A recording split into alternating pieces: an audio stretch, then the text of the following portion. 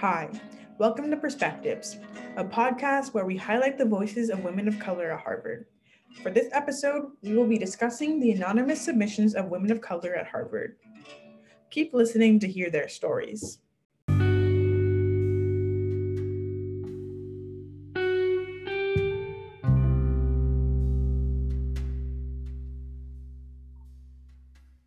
Hi, welcome to the anonymous episode of Perspectives. So we're going to start off by introducing ourselves, people who are running this podcast. My name is Kari. I use she, her pronouns, and I am a first year at Harvard. My intended concentrations are either government or sociology, and I want to have a secondary concentration in environmental science and public policy because I'm very passionate about environmental activism and social justice activism. I'm from Houston. I live in Dallas, and I'll pass it to Alexandria to introduce herself. Hi, everyone. My name is Alexandria. I take the She series. I'm also a first year studying government. I intend to concentrate in government, toying around with different secondary options. Probably should do one. And I also live in the Dallas area. I'm originally from Houston as well. Kari and I have the same life in that aspect. And I'm on the cheer team at Harvard. I am heavily involved with Harvard Democrats, and outside of class, I'm super passionate about social justice and activism, and super involved in campaigning. Yeah, so now we're just going to jump into the first story that was submitted to us anonymously. So someone wrote that their professor confused their discussion contributions continuously with another brown girl's a lot throughout the semester, and they wanted to note that he's a great person, but it was just kind of irritating to be like a South Asian woman and have their contributions kind of confused, even though they weren't really alike at all. So, anything to comment on that?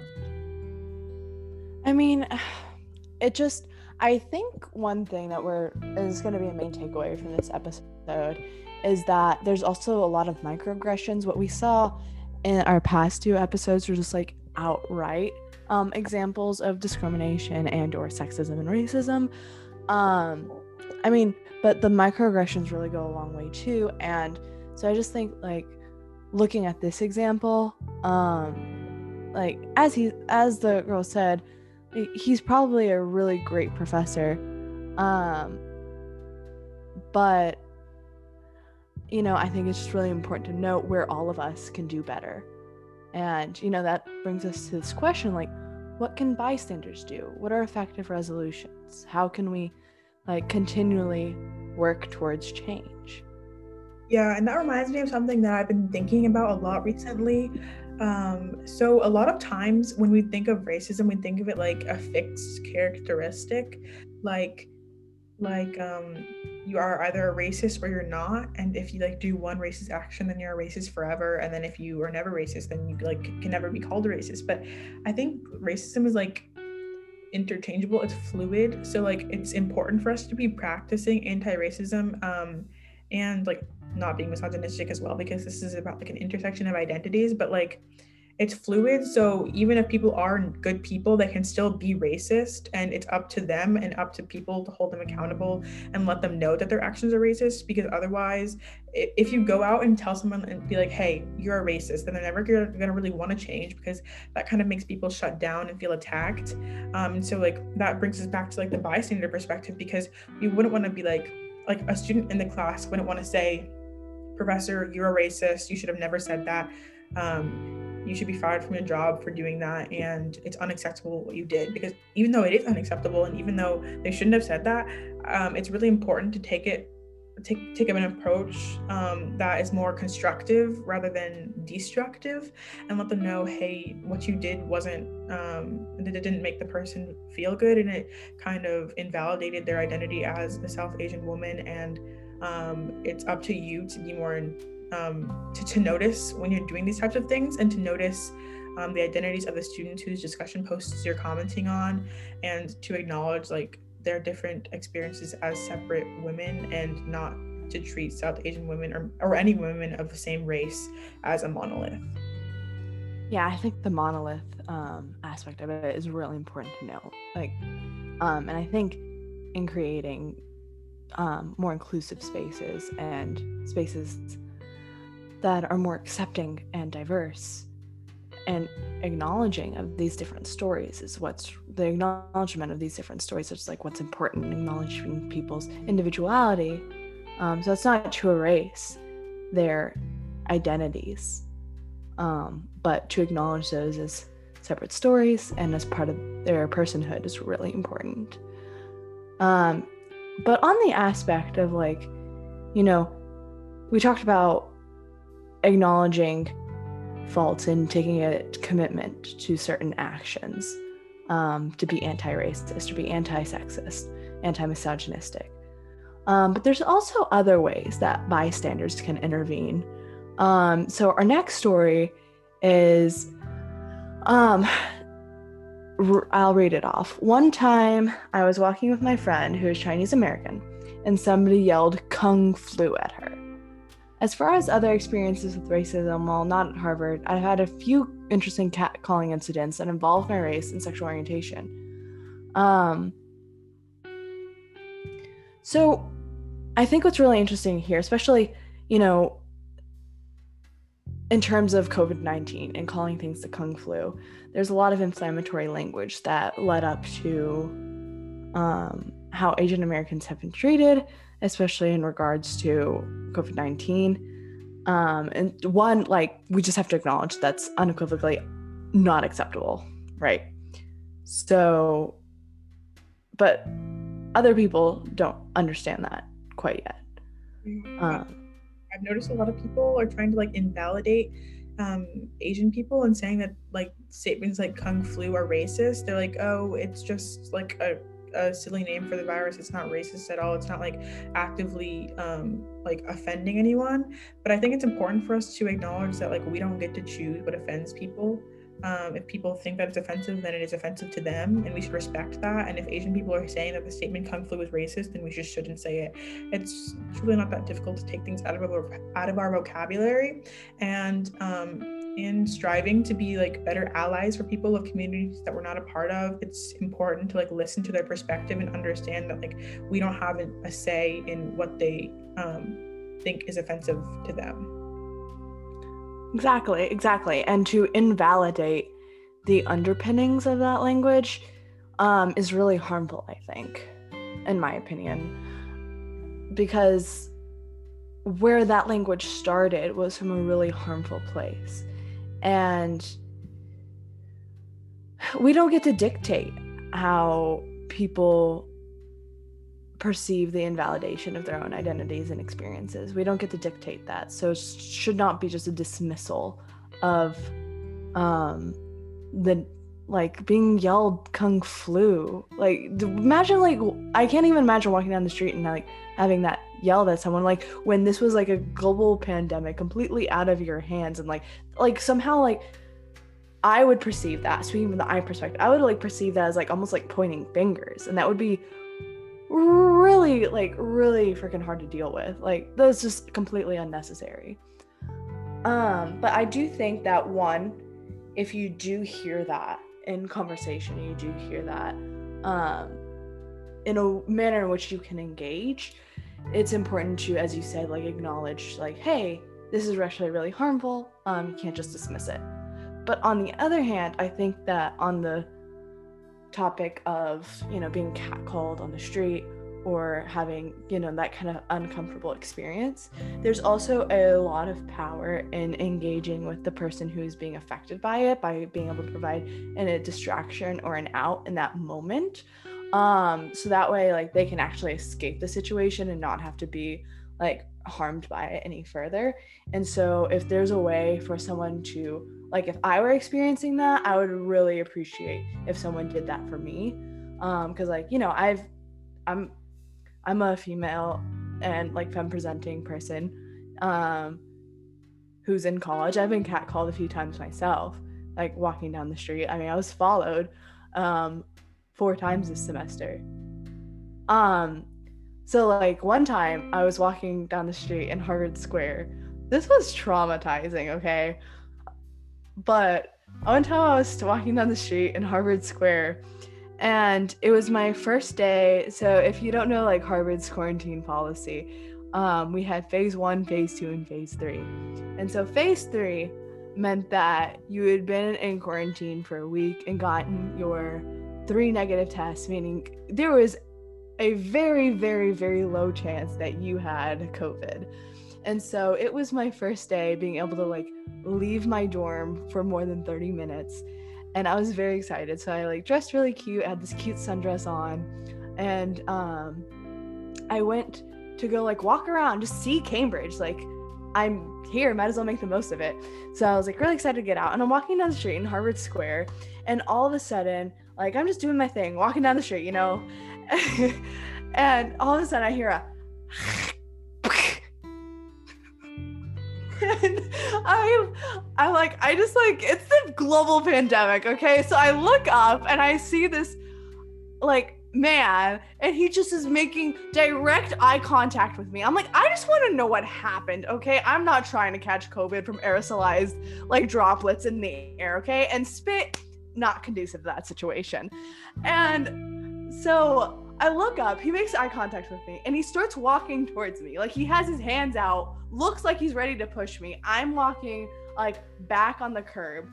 So, like, meanwhile, like, I'm walking backwards, but I get to the point to where if I walk any further back, I'm going to be in oncoming traffic. So I'm like, not great, not ideal. So I pivot, turn around on the curb, and I'm, like, walking super fast, like, just ignoring him. And he's getting faster. I'm getting faster. At this point, like, I'm a 5'3" brunette girl who is scared of a lot of things, okay? At this point, I am running. And and so this man is, like, 6 foot, so he's just keeping pace. And the entire time this is happening, he's yelling, ping pong, just aggressively. It is 3 p.m. in broad daylight, all right? So the least someone could have done, because there were people standing there, the least people could have done was just, like, try to offer me an out when that, like, first happened, you know, to try to, like, just take me away from the situation when they saw, like, hey, there's an uncomfy experience happening where, like, I was walking backward for some time and they saw, like, hey, that's probably not great. Let me help this girl out. Alas, did not happen. I was able to run into the yard, like, completely traumatized. That was my first time getting, like, harassed on the street. But yeah, there was that. I also had another guy, like, chase me down the square, having me, like, try to eat his food. And, like, I told, like, finally, like, after, like, half a block, he's like, I have to turn around and say, like, no.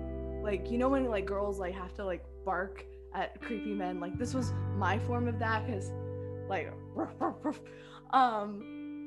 and so, like, I just turn around, like, no.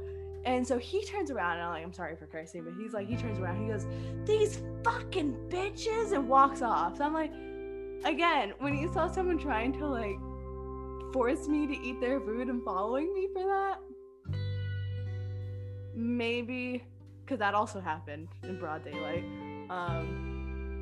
on a public street, that also would have been a great time to, like, intervene. But, you know, doesn't happen all the time. But, you know, those are my experiences. But, you know, it's like, in the current moment, I think we have to look at solutions that work in the moment, because obviously if we lived in a perfect world, that those things wouldn't happen. But I think by being a good bystander and thus being a good ally, you can really work towards resolving the situations in ways that minimize harm. Yeah, I think it was great of you to share that example. Thank you very much for sharing that. That's very scary. But yeah. I think it's like the example that the other person submitted shows, like, people being like, talked to on the street and, like, discriminated against on the street because of their racial identity, their ethnic identity, and yours was because of your gender identity, or your how you are presenting as femme. And so I think that like shows how challenging it is to be a woman of color and just like to exist, because you have to worry about like both of those aspects of your identity. Like one day you might be walking on the street and then you get catcalled because you're a woman, and then another day it's because like this person submitted because they're Chinese American. And like you said, I think it's super important to assess the situation, and if you think that it's safe to address the person who Of did it, course. then it's good. But if you think that it's just going to provoke them to further induce harm on the person who is being victimized, then definitely just focus your attention on the person at hand and comfort them in the best way you possibly can, just to make them as comfortable as possible in such an uncomfortable situation. Yeah, definitely checking in, especially if there's no way to like intervene, or after you intervene and then you check in. That's I think that's a really great solution too. So for our next submission, I'll read it out loud. Basically, this one time I was waiting at the bus stop and this guy started yelling really, really loudly about all the girls of my race he's dated and what that was like, if you know what I mean. He said some really random stuff about them and called them goddesses and a bunch of other weird exoticizing words. It's important to note that the person that submitted this is a South Asian woman, and so that contributes to how this made them feel. So I think this this shows like Yikes. Yikes. Like people, this goes back to like thinking about what's offensive to people, because like the fetishization of Asian women is like a huge problem. But then a lot of times when I see Asian women bringing this up, people are like, you should be happy. Society thinks you're attractive and you shouldn't be complaining about this type of thing. But it's not their place to say what they should and shouldn't be uncomfortable about. And so I think it's horrible that like she had to experience this. That's so uncomfortable and so unnecessary, and it's creepy. It's just downright creepy. And It's just downright creepy. And I think we're like, because it comes down to like, especially when you brought up the people are like, oh, you should be happy, people think you're attractive. One, like, why live to everyone else's standards? If it makes me feel uncomfortable, it makes me feel uncomfortable.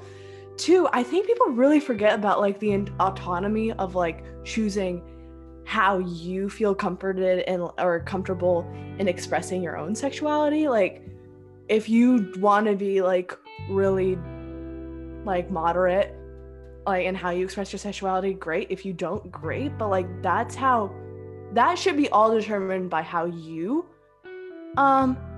express that, not how other people perceive it. So like no matter what, no one should be making crude comments about your sexuality or like how that's perceived. No one else gets to make that comment. Like if you want to go out and say like, I feel sexy in this dress, period, do it.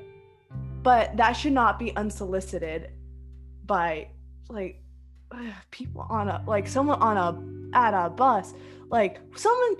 Like, it shouldn't even be with people you know, but especially, like, just the creepiness boundary of, like, someone you don't know. Like, I can't even imagine, like, the audacity. But, like, the importance here is that this really comes down to autonomy and how you want to perceive yourself and your own sexuality, and, like, that is not up to others to dictate. Yeah, that reminds me of how people, after women have been sexually assaulted, they say that she was asking for it just because she was expressing her own sexuality, and that's disgusting. People should be empowered to wear what they want to wear, to do what they want to do, and it shouldn't be their fault how other people act towards them. Like, you're in charge of your own self, and like if other people are out of control, that's their own fault, and you shouldn't be like attacking women for expressing themselves in the ways that make them feel the most confident and the most comfortable. And then like that on top of the fact that like the person who submitted this was being sexualized simply because of their race, which they cannot control in the slightest. That is so sad that society is like that, and it's disgusting how like it's not really recognized at all. Like I haven't really heard a lot of people talking about things like this, so I'm super grateful to the person who submitted this because it's a super important topic to speak about. Yeah, definitely. And like especially noting like the fetishization of women of color, depending on like however that spectrum is supposed to work, because I don't really understand it myself, but like in no way, shape, or form is that correct, and in no way, shape, or form is it someone else's place to comment on it. Wait, I just want to mention this. It makes me laugh. This is off topic. This is on TikTok. It makes me laugh when white men on TikTok they make it a point to post like, I love black women. I love my chocolate. I love my chocolate. And then the black girls in the comments are like, yes, finally we got one, because like they're so conditioned to like not be desired simply because of their identities as black women. And so like the moment a non-self-respecting white boy says that they desire black women, which they probably don't, they just say it because they want to get attention for being like racially accepting or something like that. But the moment that happens, then they like eat it up because like that's what they're conditioned to do. So that was just something that came to mind after. I'm like, you know what's hotter? Supporting my human rights. Let's get that as a foundation first. Very true. I mean, I'm not wrong. You're not. Like, we gotta establish a foundation here. Bare minimum. The bar is really through the floor. Okay, so oh god, okay, this next story. Similar lines. So the story says, and then another time I was walking around downtown with my girlfriend, and some guy yelled something along the lines of, "Who's going to go down for who?" And I was totally taken aback. I wish men could just stop fetishizing women who like other women. I feel like it's so ingrained in popular culture. Like Liam Payne's song "Both Ways," it's basically saying that bisexual women really want to just really want a threesome. Very, very true. And it definitely does not happen for men who like men who like men. The same sort of sexualization doesn't occur. Every time I see like anything in the media, like a television show or like a movie, and like recently I was watching something on Netflix called Are You the One, and they were playing Spin the Bottle, and it was like a reality show about like people who were stuck in, this is really irrelevant, but it's a reality show about people who are stuck in this house in Hawaii, and they are paired with their perfect match, their scientific perfect match, after a bunch of tests, and they have to like guess the match correctly in 10 tries so they can win $1 million. But they were playing Spin the Bottle so they can try to like get each other's chemistry. And like anytime a man would spin the bottle and it would land on a man, they'd be like, no bro, never. But then when the women did it, the men were like, yo, you gotta do it. And that's such a double standard. Like men see women who love women as like something for their own sexual desires, and not just like independent beings who have their own sexuality and free will. So that's what this submission reminds me of. Yeah, I think you really said it best. Especially, I think that, too, I think it's really important to note, like, the intersection of being a bisexual woman. And, like, I've heard, like, so, we both grew up in Texas. Like, so there's a certain culture, political culture, and, like, I just, grew up hearing like, oh, well, bisexual people just don't know what they want. They just want sex. Like that's just not true. Like, you can't invalidate someone's sexuality like that, or sexual orientation like that. And so I really wanted to talk about like that last point, because that like ties into like this idea of like, oh, well, now we're getting to dictate like what they want in their sex life, or like what their sexual orientation is, like, and like using that for our own, like using that for society's own gaze, instead of just like, hey, these are two people, they love each other, they like to have sex with each other, and that's okay. Like, that's okay for heterosexual couples, but like, why can't it be okay for any other type of couple? So I just that last point really, really, really sent me. I mean, I've never listened to the song, so Never will, because I don't want to listen to that. If it's about... I don't want to listen to that. Also, so sad that 3 of the submissions that we got were all about women being like yelled at on the street for things that they cannot control, or things that shouldn't be yelled. No, nothing. Being yelled at on the street as a woman. Yes, being yelled at on the street shouldn't occur, period. But the fact that we have 3 submissions about like this, and like each of these are so different, like one's about race, and well, actually 2 are about race, but one's about like race and gender like combined as an intersection, and then one's about like sexual orientation. That's so sad.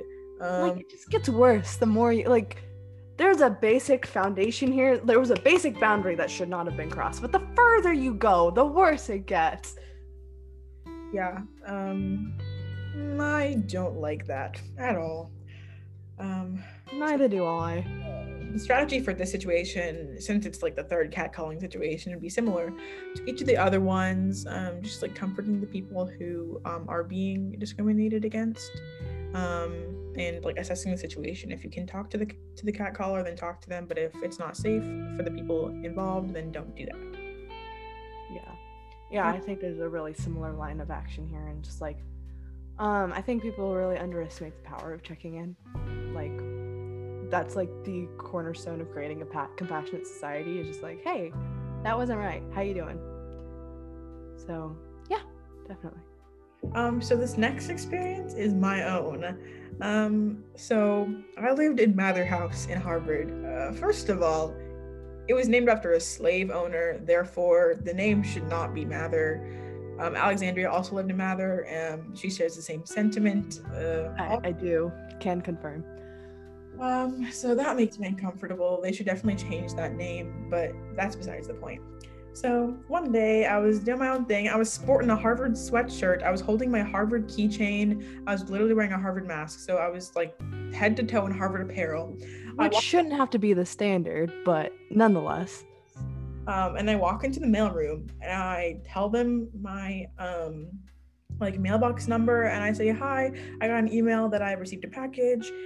Can I please grab it? And then they looked me up and down. They kind of gave me a side eye, and then they said, can I see your ID, please? And I was like, okay. And I'd been to the mailroom before. This was a person I'd never seen.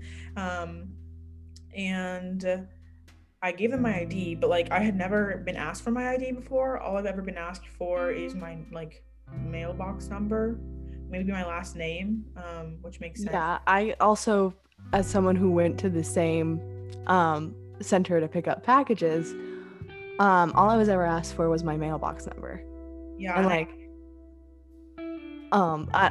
I'm Latina, but I definitely understand, like, I have really pale skin, I present as white, like, I understand like how I look and like the certain privileges and advantages that come with that.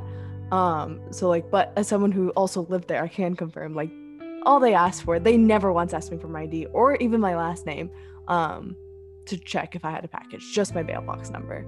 Yeah, FYI, I'm a Black woman, so if that gives you any insight to this experience. But yes, I was asked for my ID, and then afterwards I asked around with other people, and I was like, hey, when you go to the Mather Mail Center, have you ever been asked for your ID? And everyone said no. Everyone said like at most last name. And it's important to note that everyone I asked was not Black, mostly because there were literally no Black people in Mather, which I'll touch on later.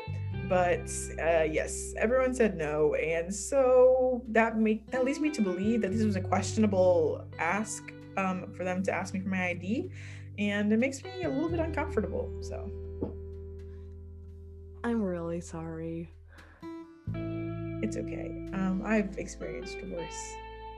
I think this was more of an implicit bias thing rather than like an outwardly like aggressively racist thing. But still, like, it's important to acknowledge our own internal biases and like actively try and correct them, because like even if it's not on purpose, it's still harmful, and we should still like do our best to avoid putting people in situations like that. Definitely. And like I think it's really, because like at the root of prejudice is that implicit bias, right? So we have to like, I mean, there's a whole kind of like long, complicated response as to like how we develop prejudice and how we internalize hatred and like how we act upon that hatred and prejudice in internalized ways. I mean, in systemic ways. But besides going into that, like, we can acknowledge that implicit bias exists. That is a fact. And so what can we do to actively work against those biases? Well, if you're like, one, if we have to uphold, in that case, like, that's a standard thing. Like, if you're concerned about people stealing people's packages, then ask everyone for their IDs. But don't apply it unequally. Like, that's a stand. Like, that resolution is like clear and cut. Apply the standard equally. Like, there's like, that's not a thing of equity. That's not like, you know, that has a simple solution of just like treating it with like clear equality. Like, but in terms of just like acknowledging implicit bias, these, like, when we acknowledge them and want to address them and we're open to addressing them, that's where we can change as people. Like, I mean, I've experienced like people questioning my academic integrity because of my ethnicity, which, hello, imposter syndrome.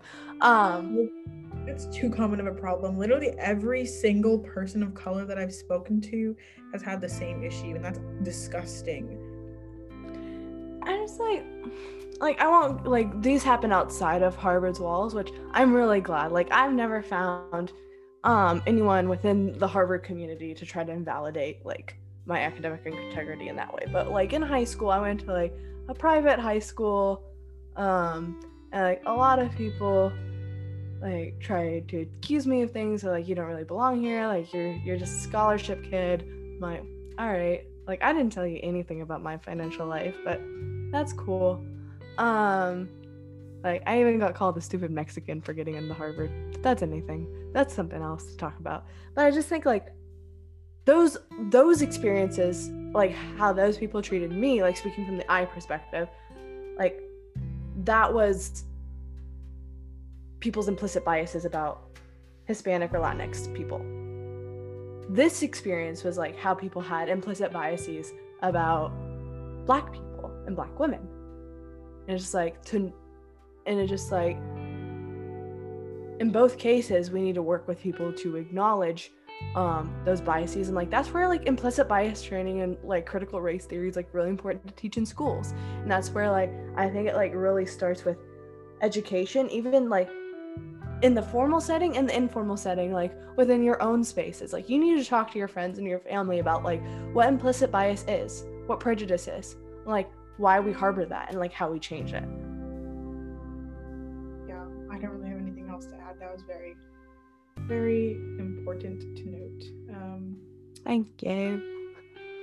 Like, going back to the admission thing, I see a lot of that on social media. People are so bold behind a screen, and they love to comment on people of color at Harvard's posts, like affirmative action, but then they have no picture of themselves, they have no name, nothing to like share their identity, and they have no idea how hard people have worked to get into this school. You don't know, and that's the thing. For anyone who listens to this who has experienced something similar or has imposter syndrome about, and like has their doubts about like what affirmative action means, I want to share some advice that like my college counselor gave me when applying to like when that happened, because I told him what had happened with this girl senior year, like the day like I was coming back to school right after getting in, wearing like my Harvard gear. Should have been like a really happy day, and like found out that she was saying this behind my back, and like apparently got on someone's Snapchat story. It was a whole mess. Like I just put my hand over my mouth for those of y'all who can't see. Oop. But basically what he said was that is just so incredibly inaccurate. There's so many people applying to college, and especially applying to institutions like Harvard, where if they wanted to fill their class with solely Mexican women, like Mexican American women, there are so many qualified women, like females alone, or if they like wanted to just fill up the class with Latinx people, like that broadens the pool even more. And like and he says, and I quote, they could fill their class 10 times over with that. So they're selecting you for you. Your identity makes you who you are. But if they were solely picking based on racial identity, ethnic identity, or gender identity, that's not how the numbers would work. And there's so many people, so many qualified people, they don't have to worry about whether or not someone's racial identity or gender identity has anything to do with them being qualified enough to attend the school.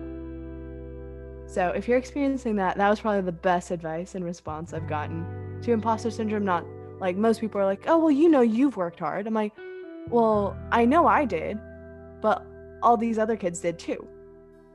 So that's probably the best and most inclusive and progressive response I've heard to that. So you are loved, you are worth so much, and you deserve to be here.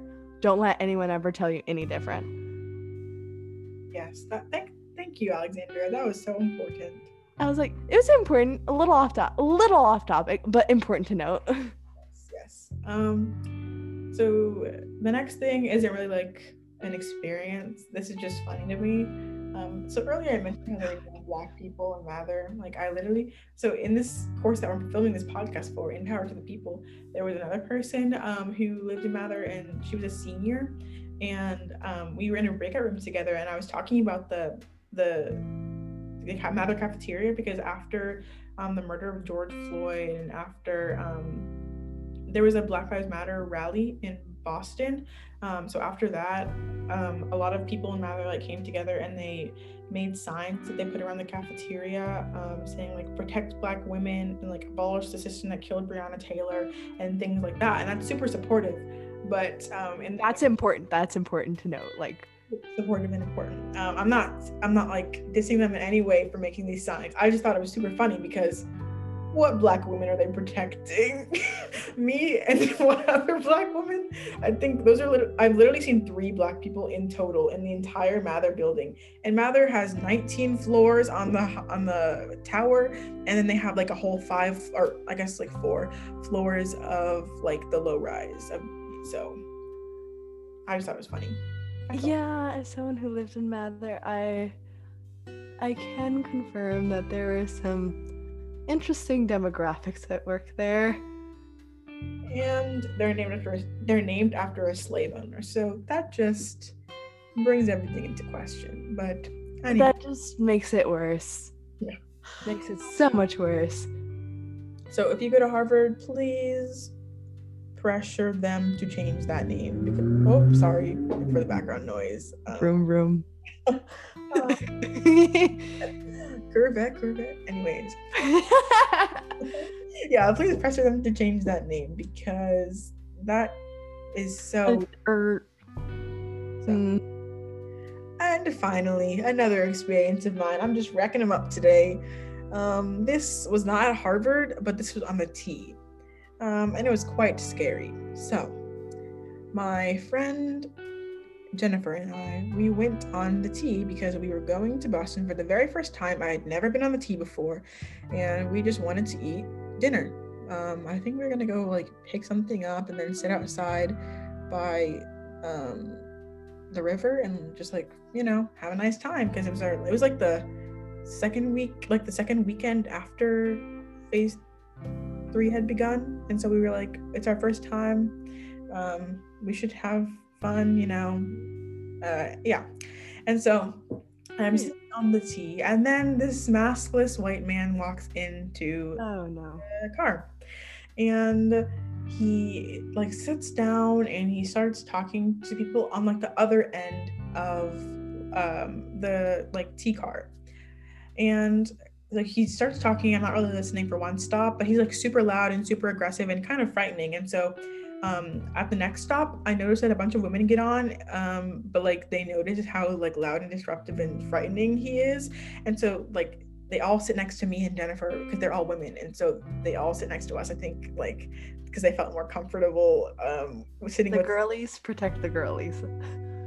But after that, I noticed that he's a little bit suspicious. And so I start listening to what he's saying. First, I knew that I was going to be bad because he wasn't wearing a mask. And literally, as he was interrupted by like the T announcement, like, you must wear a face covering on all Boston Transit, blah, blah, blah vehicles. So he's talking. I'm going to say a slur, by the way. I'm reclaiming it. It was used against moi. So he starts talking, or he keeps talking, and he's like, Black people are lower than the 6th caste of India. Niggers in South Africa, they are scum. No one will ever talk to you. You will never be worthy, blah, blah, blah, blah, blah. And I look around. I'm the only Black individual in the vehicle. And so I'm uncomfortable. And he starts moving closer to me. Keeps repeating the N word with a hard R, and he keeps moving closer to me. And he, like, I don't make eye contact with him. I don't look in his direction because I know that would provoke him. And I was very scared for my life, in fact. And so I text Jennifer. I don't say it out loud because I feel like he will hear me and, I don't know, hurt me. I don't know. People were also like scooting away from him, but I don't think it was like because they were scared of what they were saying about what he was saying about them, but just like scared in general because he wasn't wearing a mask, so like COVID, and because he was loud and disruptive. But yeah, as he got closer to me, I texted Jennifer. I said, I'm very uncomfortable with what he's saying. Can we please switch cars on like the next stop? And she says yes. And then at the next stop, we immediately like get up and speed walk out of there. And every other woman who was sitting near us also did the same thing. And he starts yelling at us. He's like, where are you going? Blah, blah, blah, blah. And then we get in the next car safe and sound. And I'm shaking. I'm very scared because that's a very scary thing to face. Like someone talking about how you're like scum and how you're not worthy and you're lower than the 6th caste of India. Like that's scary.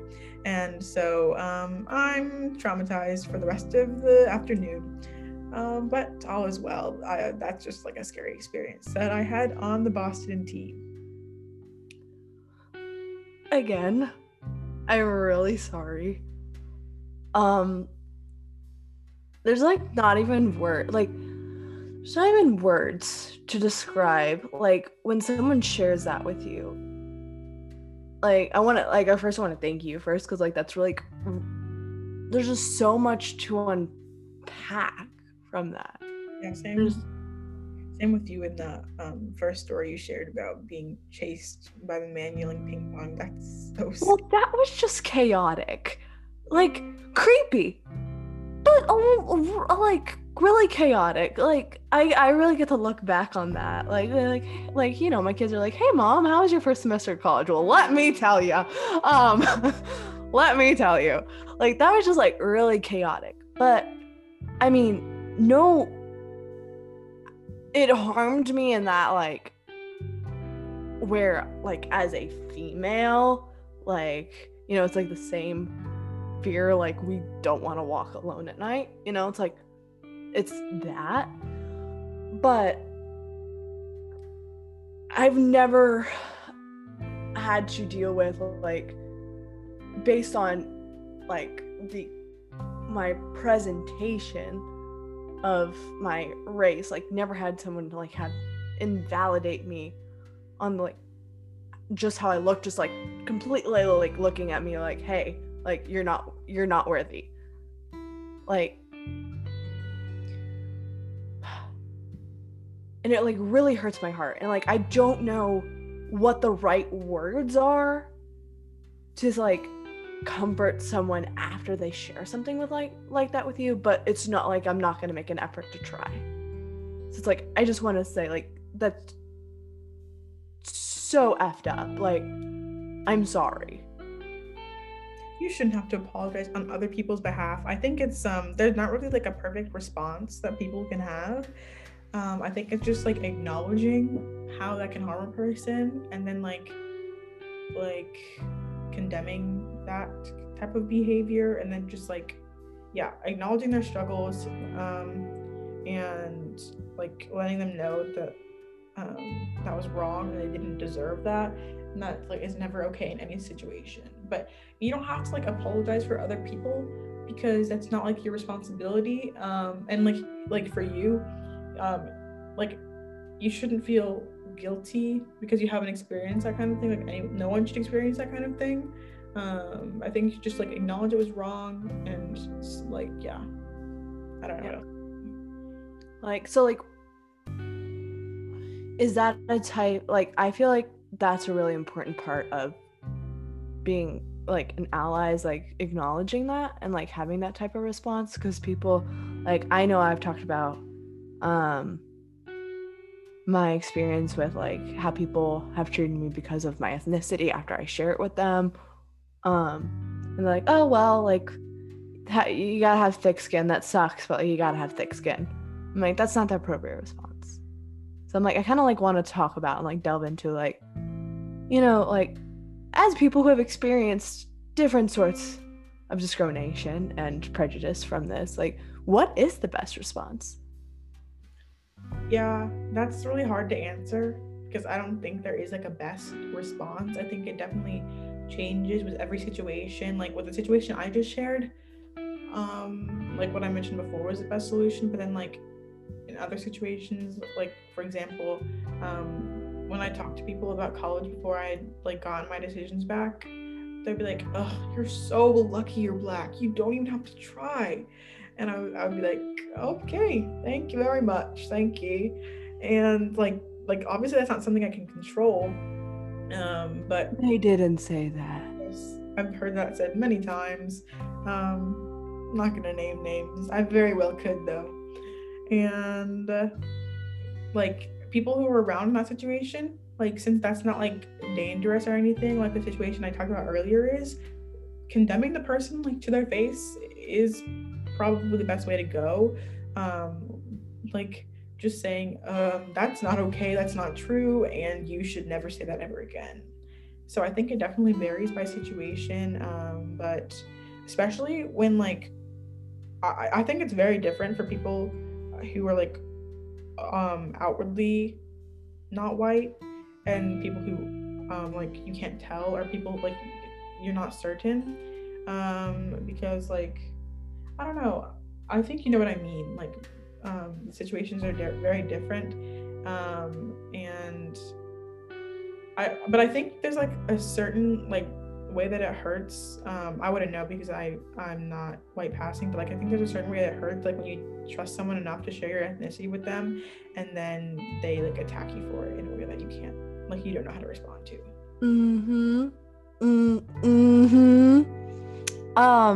Yeah, because as you're wow, I'm really unpacking like a lot of this. Like I'm unlocking a lot of memories right now, and a lot of them are not okay. Like I walk into family reunions and I'm the only white passing one in my family for some reason. I don't know how that happened. But then I'll walk in, they'll be like, hey, look, it's our favorite white Mexican. I'm like, well, look, it's the fake Mexican. I'm like, that's just within my family. But I feel like it's important to contextualize this. Because, like, I know, like, this is supposed to be a space dedicated to Harvard alone, but, like, to contextualize this, if you hear this in other situations, like, especially if you're in the Harvard community, because we boast are, like, we're supposed to be the best university in the entire world, according to, like, was it Forbes? That's it. So, like, as the best university in the world, we need to commit to our, like, we need to put action into our commitment towards diversity and not just, like, let that be a reflection of, like, our numbers, but, like, how we support our students as well. So, like, understanding this experiences of our students is extremely important in that notion. So like, hence why I'm going to contextualize my life right now. So, and like there is a lot of pain. So like one time, and so I went to a really, really competitive middle school in Florida, and like, was that completely healthy? No. Did it happen? Yes. And so, I shared my ethnicity with my English class, and like the next day I get like, or not the next day, that's a little exaggeration, but like very shortly after, I started getting like all these like rumors of me cheating. Like I'd never been told that I was a cheat before. Like everyone's like, oh, Alexandria is just smart, she gets straight A's. But then like I remember I was talking to this one boy, he's like, oh well, like you're like, this is where I was talking about like the scholarship thing before, he's like, you're just a scholarship kid. Like, they're gonna give you A's. I'm like, that's not how that works. That's really not how that works. He's like, she earned the scholarship in the first place. thank you. And he's like, or like, yeah, I mean, like, Mexicans cheat all the time. Like, and so like, I even got called into the principal's office for something I didn't even do. And I was like, I'm not saying it's complete causation, but like, it was a little weird how rapidly everything devolved once I like was outward with my ethnicity. And so like, those are just examples of things that happen. Like, and like the pain that you were talking about, like where you're comfortable enough to like share your ethnicity with someone, is like, the girl who called me a stupid Mexican, she used to be one of my best friends in high school.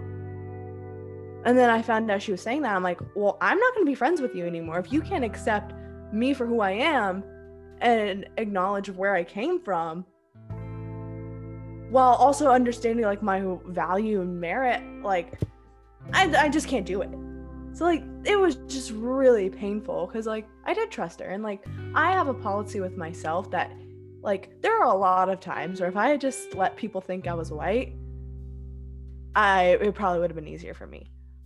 But I have like a policy with myself saying like, hey, like, I'm cognizant of the fact that like, I think my mom told me I was 75% Hispanic. I don't know my real dad, so there's that. But like, I'm like 75% Hispanic because my mom's she has Mexican and Argentine ancestry, and then my biological dad is supposedly Venezuelan. All right, like full-blooded, according to my madre. And you know, that was all the information I got. And so like, I'm fully cognizant of that, and I'm never going to deny my own identity, no matter how easy it would be to use that, like to use my white passing. Like, I'm always going to correct someone like, hey, actually no, I'm not white, I'm Hispanic. Like, I know it's like not like racial or like ethnic, and like you really want to go like on the nuances of that, but nonetheless, like, my ethnicity has led to certain oppressions that other people won't face. And like, the idea, like, I really want to touch on, and like, this is important to note too, for people within like competitive institutions where that person said like, oh, you're so lucky to be Black, you didn't have to try as hard. People don't understand, like, people of marginalized communities have to work harder to overcome. That's not how that works. Like, that's not how affirmative action works. That's not how like any like commitments to diversity work. I'm sorry, like, I've really said that a lot, but like, I know in high school, like, somebody said to me, oh, well, like, because my mom's going through cancer and she was a single mom. She's like, oh, well, Alexandria got in because she has a whole cancer thing going for her. I'm like, no, like, actually, it made it like 3 times as hard to do my work and maintain the same grades. What would make someone think that's a smart thing to say? That's literally the dumbest thing I've ever heard in my entire life. Anyway, so I'm like, that's not how that works. And like, to not understand the like equity, the issues of equity that come in like having to maintain the grades and the work ethic and the like, not even the work ethic, that's the wrong word to use, like, but the like same level of drive, and like, not to mention most of the times like much more than our counterparts to get to the same places, is not nearly like acknowledged enough. And so like, if you are in this space and you're also listening, this is another just a little tidbit, important note from Alexandria, mom energy, like, that doesn't like, we understand how hard you work to get here and how many obstacles you had to overcome. And so in terms of creating a more inclusive Harvard, and like, this is like, kind of like what it boils down to, is that we have to acknowledge those experiences and acknowledge like inequity. So let's you know, use those experiences to use our college education and the educational privilege we have for good, and go out and change that, and then use it to make internal reforms so that way future generations of Harvard students feel more welcome and valued in this space. You're amazing. Thank you for saying all that. That's so important to note. You're amazing. I think that's a great way to end this episode. Anything else to add, Alexandria? I don't think so. All right, awesome. Thank you for listening, and we look forward to chatting with you again in our episode about like an analysis of everything that we've said so far. So see you later. Bye.